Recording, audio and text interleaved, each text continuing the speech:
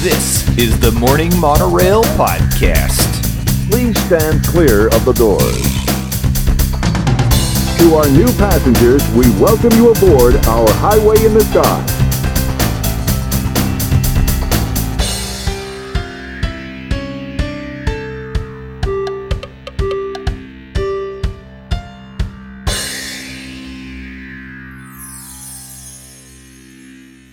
Good Monorail morning. This is the Morning Monorail Podcast, and I am your host, Justin Monorail. It is a beautiful Tuesday, February 9th, 2021, and today I am sharing a tasty travel tip for you. I love the alliteration, but that's not where I really wanted to go. It's Travel Tip Tuesday. That's right. This is something that I was thinking I might do. I don't know if it'll be every Tuesday, but certainly going to make this kind of a feature of the Tuesday program. If I've got a hot tip to share with you about traveling to the Walt Disney World Resort, this is where you're going to find it on Travel Tip Tuesday. So let us delay no further and get to the trip tip of the day.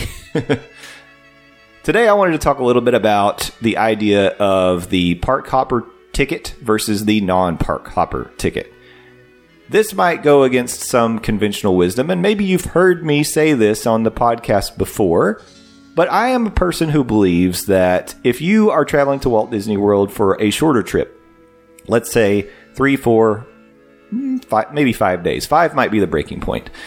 Or if you're a person who doesn't get to come to Disney more than once every 5, 6, 7 years or more, I'm going to tell you, I don't think that the park hopper option is something you should spring for. Now, if you're an annual pass holder, of course, you get park hopper on your ticket. But if you're buying a ticket specifically for the trip that you are visiting, for some set amount of time, a week, whatever it may be, I think you should really think about just omitting or, avoiding the park hopper altogether. And there's a few reasons why. First of all, let's talk about budget. A single day ticket at the Walt Disney World Resort, just to get in one of the parks, starts at $109 a day. That is already an expensive ticket. If you're saying you've got an average family of 4, then you are looking at $436, okay? That is just where it starts. I don't know if you're aware, but Disney started doing variable pricing on their tickets so that on busier days, tickets cost more. And that means if you go during a peak time of the year, say 4th of July weekend or Labor Day or something like that, the tickets are going to cost even more. So we're just talking base single day ticket without park hopper on a low day is going to start at $109 per day. If you add park hopper to that single day ticket, it goes up to $174 per day. And that's where it starts. Could be a lot more expensive. Okay. So holy moly, that is a huge jump. And I don't know how you could possibly get the value out of that. You're paying almost as much as 2 park days, and you can only at most, if you split the day in half, spend a half day in one and a half day in another. Really doesn't make any sense at all. Personal opinion, Disney's trying to discourage you from buying a park hopper on the single day, and it really wouldn't make sense to do it. So, single park. And get the most you can out of whatever park you choose to go to on that day. And don't worry about jumping to another park. You can have a great, wonderful, fulfilling, thorough day in any one of the 4 parks. Don't listen to anything the dillos tell you. Now, the way Disney does their pricing is if you decide that you're going to buy a ticket for more than one day, then of course the price per day goes down. What I did was I took a sample of single day and then I compared that to a 5-day ticket. So at a 5-day ticket, the price for one ticket is $88 per day. So, multiply that out and you've got $440 for that 5-day ticket, right? For one person. Now, if you add the park hopper to that 5-day ticket, it's $105 per day, meaning $525. So nearly $100 more to get the park hopper. And if you're talking about a family of 4, again, that's $400 on your budget that you could be spending on something else. Now, let me explain why I think, even at a 5-day, I don't think it makes sense. Because, sure, you've got Disney transportation. You can hop on a bus, go park to park.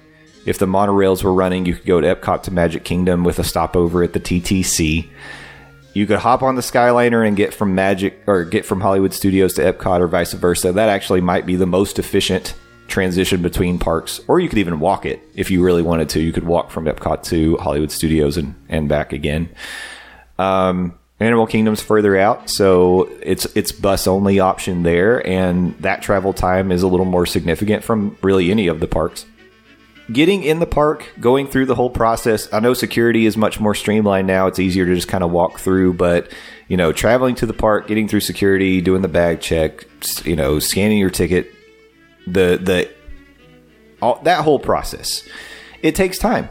And when you're paying big money to visit the most magical place on earth, I just think that you're not getting your maximum value out of trying to park hop on short trips, because you're just going to lose a huge chunk of day. Especially, like I said, I think 5 days is kind of the breaking point. You go less than 5. Like, if you're only staying and you're only going to be able to do 3 or 4 park days, you're just losing so much time, and I don't think that it's worth it to pay that much more for the ticket. Now, there are so many people who would say the opposite of this, and they would say the only way you're going to be able to try to do everything is if you get that park hopper, because if you go to Animal Kingdom and it closes at 5 o'clock on that day, you can still go over to Epcot and squeeze in an additional 4 or 5 hours in the park. Okay, I get that. Agreed. But why are we trying to do everything? I think the mentality of so many of us when we go to the Walt Disney World Resort is the only way, because it's already so expensive, and you feel like the only way you're getting your money's worth is if you get as many attractions done in that length of time that you're staying. You see as much, you do as much as you possibly can. I'm just going to tell you, I've been there. I totally understand that mentality, because that's how I felt too. But now, and I know what you're saying, you're a local, it's different for you. Okay, fair. That's a fair thing to say to me. But I can tell you that I have the ability to compare days that I spend in the parks now to days that I spent in the parks when we were traveling less frequently from out of town. And I get so much more joy out of going to a park, not feeling the stress of rushing from attraction to attraction and trying to squeeze the most, out of that day by piling as much in as possible, and just letting the day happen as it happens. I actually have enjoyed the fact that we don't have fast passes right now, and it's made such a big difference that you can just, you don't have to worry, at 10 o'clock I better be in Tomorrowland because I've got a Space Mountain fast pass, and then at 11:30 I've got a Big Thunder fast pass, so I better be over in Frontierland at that point. Like, you don't have to be doing that and racing back and forth across the parks to try to make your fast pass windows and all that sort of thing. Like, it's not necessary. You just can take the day as it comes. And you miss so much in these parks when you rush and you're only focused on attractions. The parks are meant to be like taken in and appreciated, because every little single aspect is thought through and designed with such intricate details for you to appreciate, so much storytelling, so much depth and beauty, that when everything's just a blur, you're wearing yourself out, your feet are going to be tired. Are you really enjoying the things that you're doing? And at the end of the day, are you going to have a Disney breakdown because you push? And if it's just you, and maybe like you and a spouse, or you and a partner, or a significant other, or you and a friend, and that's what you want to do, you're like, let's just see how much we can do. Okay, maybe. But if you got kids, like even more so, like I did it to my kids, and I did it to Sam. Pushed them too hard. We had breakdowns in the parks. It wasn't good. And if you don't travel frequently, that's not the kind of memory that you want to be making in the Walt Disney theme parks, like Walt Disney World theme parks. You want them to be fun and magical and memorable, and something that everybody looks back on fondly and they say, "Oh, that was such a great trip." And I know I would much rather be in a position of saying, we only get to go every 3, 4, 5 years, and we missed out on doing this thing, and this thing.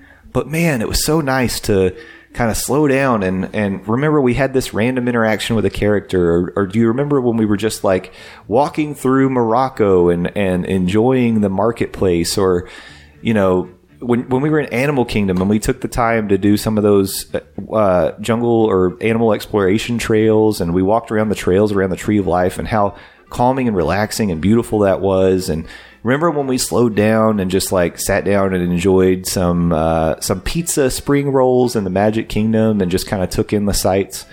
You're missing out on all that stuff if you just go. We've got snacks in the bag. We don't even have to stop for lunch. You go home and you say, wow, we did every attraction in Magic Kingdom over the course of our trip. But also, we had a terrible breakdown where, you know, a child was crying because they were so tired, and we didn't really take the time to like take a midday nap, or just, I'm telling you, one of the things that we've started doing is like around the 2-3 o'clock time frame, we go get a little snack, get a drink. Maybe it's a Joffrey's coffee, find a quiet space in the shade. If we can get a bench, if we can get a table, whatever it may be. And we just hang out for like 30, 45 minutes, an hour during that time frame, because that's about when I feel like if you're staying in the park for a day, you start to really hit a wall around then. It makes such a difference to like take the time to recharge your batteries. And I'm saying do this in addition to stopping for lunch. And if you get there in the morning, you know, having a breakfast somewhere, having a dinner if you're in there in the evening. Like, it may seem like a small thing, but just that brief break that you take in your day will have such a great impact, because you're resting your feet, you know, having some time to reflect, make some plans for the rest of the day, enjoying a delicious snack or drink, whatever it may be, and just appreciating the fact that you're in, you know, world-class theme parks with, you know, such amazing architecture, such lush landscaping, you know, everything that you have around you, the sights, the sounds, the smells, take it all in. Because that's the stuff that you're going to remember. And that's my argument. Now, let's talk about if you're staying longer than 5 or 6 days, then yeah, sure, park hop. You probably should. Because at that point, after you get through those initial, like, a day at each park and you take in what you want to take in, well, then you can start hopping around and say, well, you know, in the morning, we're going to go over to Magic Kingdom and we're going to knock out Enchanted Tales with Belle, because we didn't necessarily have time for that on our first day. And then in the evening, we're going to hop on the monorail and go over to Epcot and have dinner at Beer Garden, because that's a place that the monorail family has always recommended. And we still do. So, you know, take the time to you know, absorb that transition time between the parks, because then you can start knocking out those additional things. Or maybe there's certain things that you feel like you want to do again. Another couple rides on Haunted Mansion in the morning or whatever. Or maybe, you know, you're going to Hollywood Studios and you got to squeeze in a ride on Rise, and then you know, hop over to, you know, Magic Kingdom in the evening because you wanted to see Tomorrowland at night, because who doesn't want to do that? It's beautiful. It's my favorite thing in the world. So, I don't know. Maybe all this advice doesn't really resonate with you. Maybe it doesn't ring true, but I do believe that there's some value and something to be said about like being able to take a trip and saying, oh, we did it all. Okay.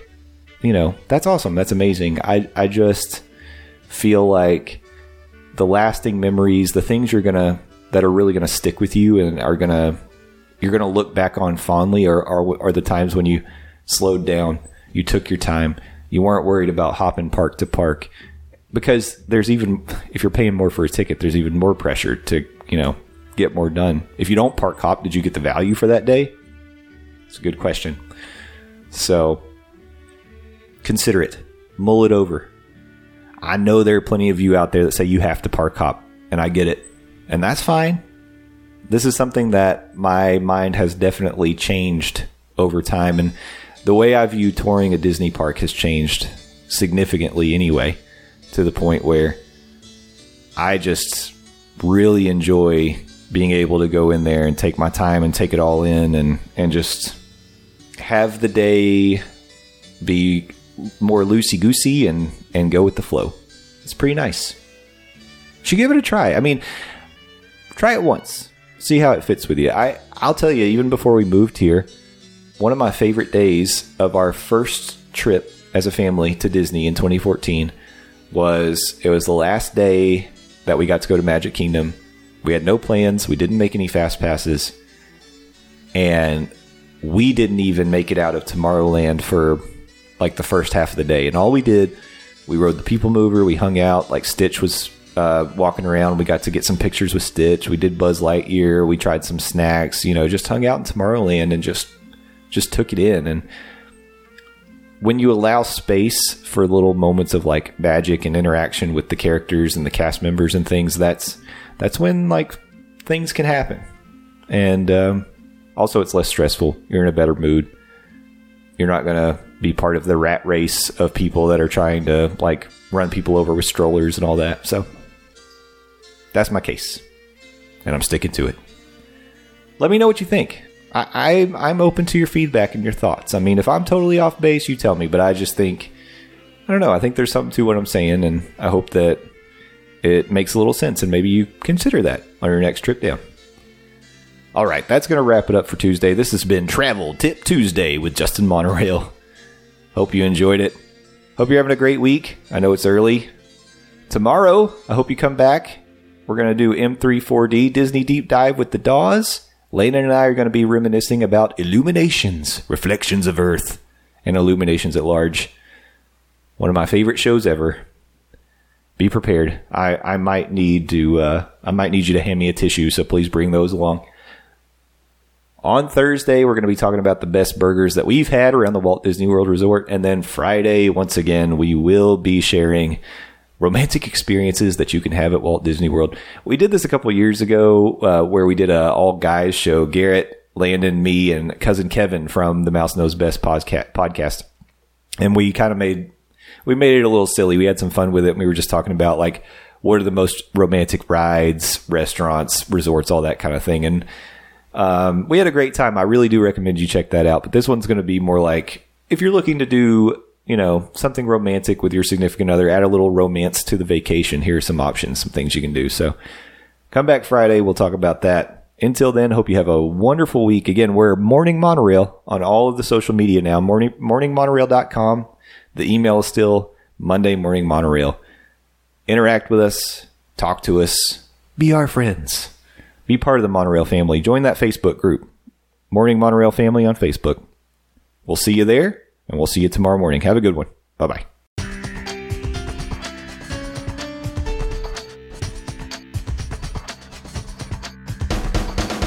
Ladies and gentlemen, thank you for riding with us today. You can find us on the socials at Morning Monorail. The website is morningmonorail.com, and the email is mondaymorningmonorail@gmail.com. You can also call our voicemail 407-917-2144. Thank you so much for being part of the Monorail family. We'll see you next time.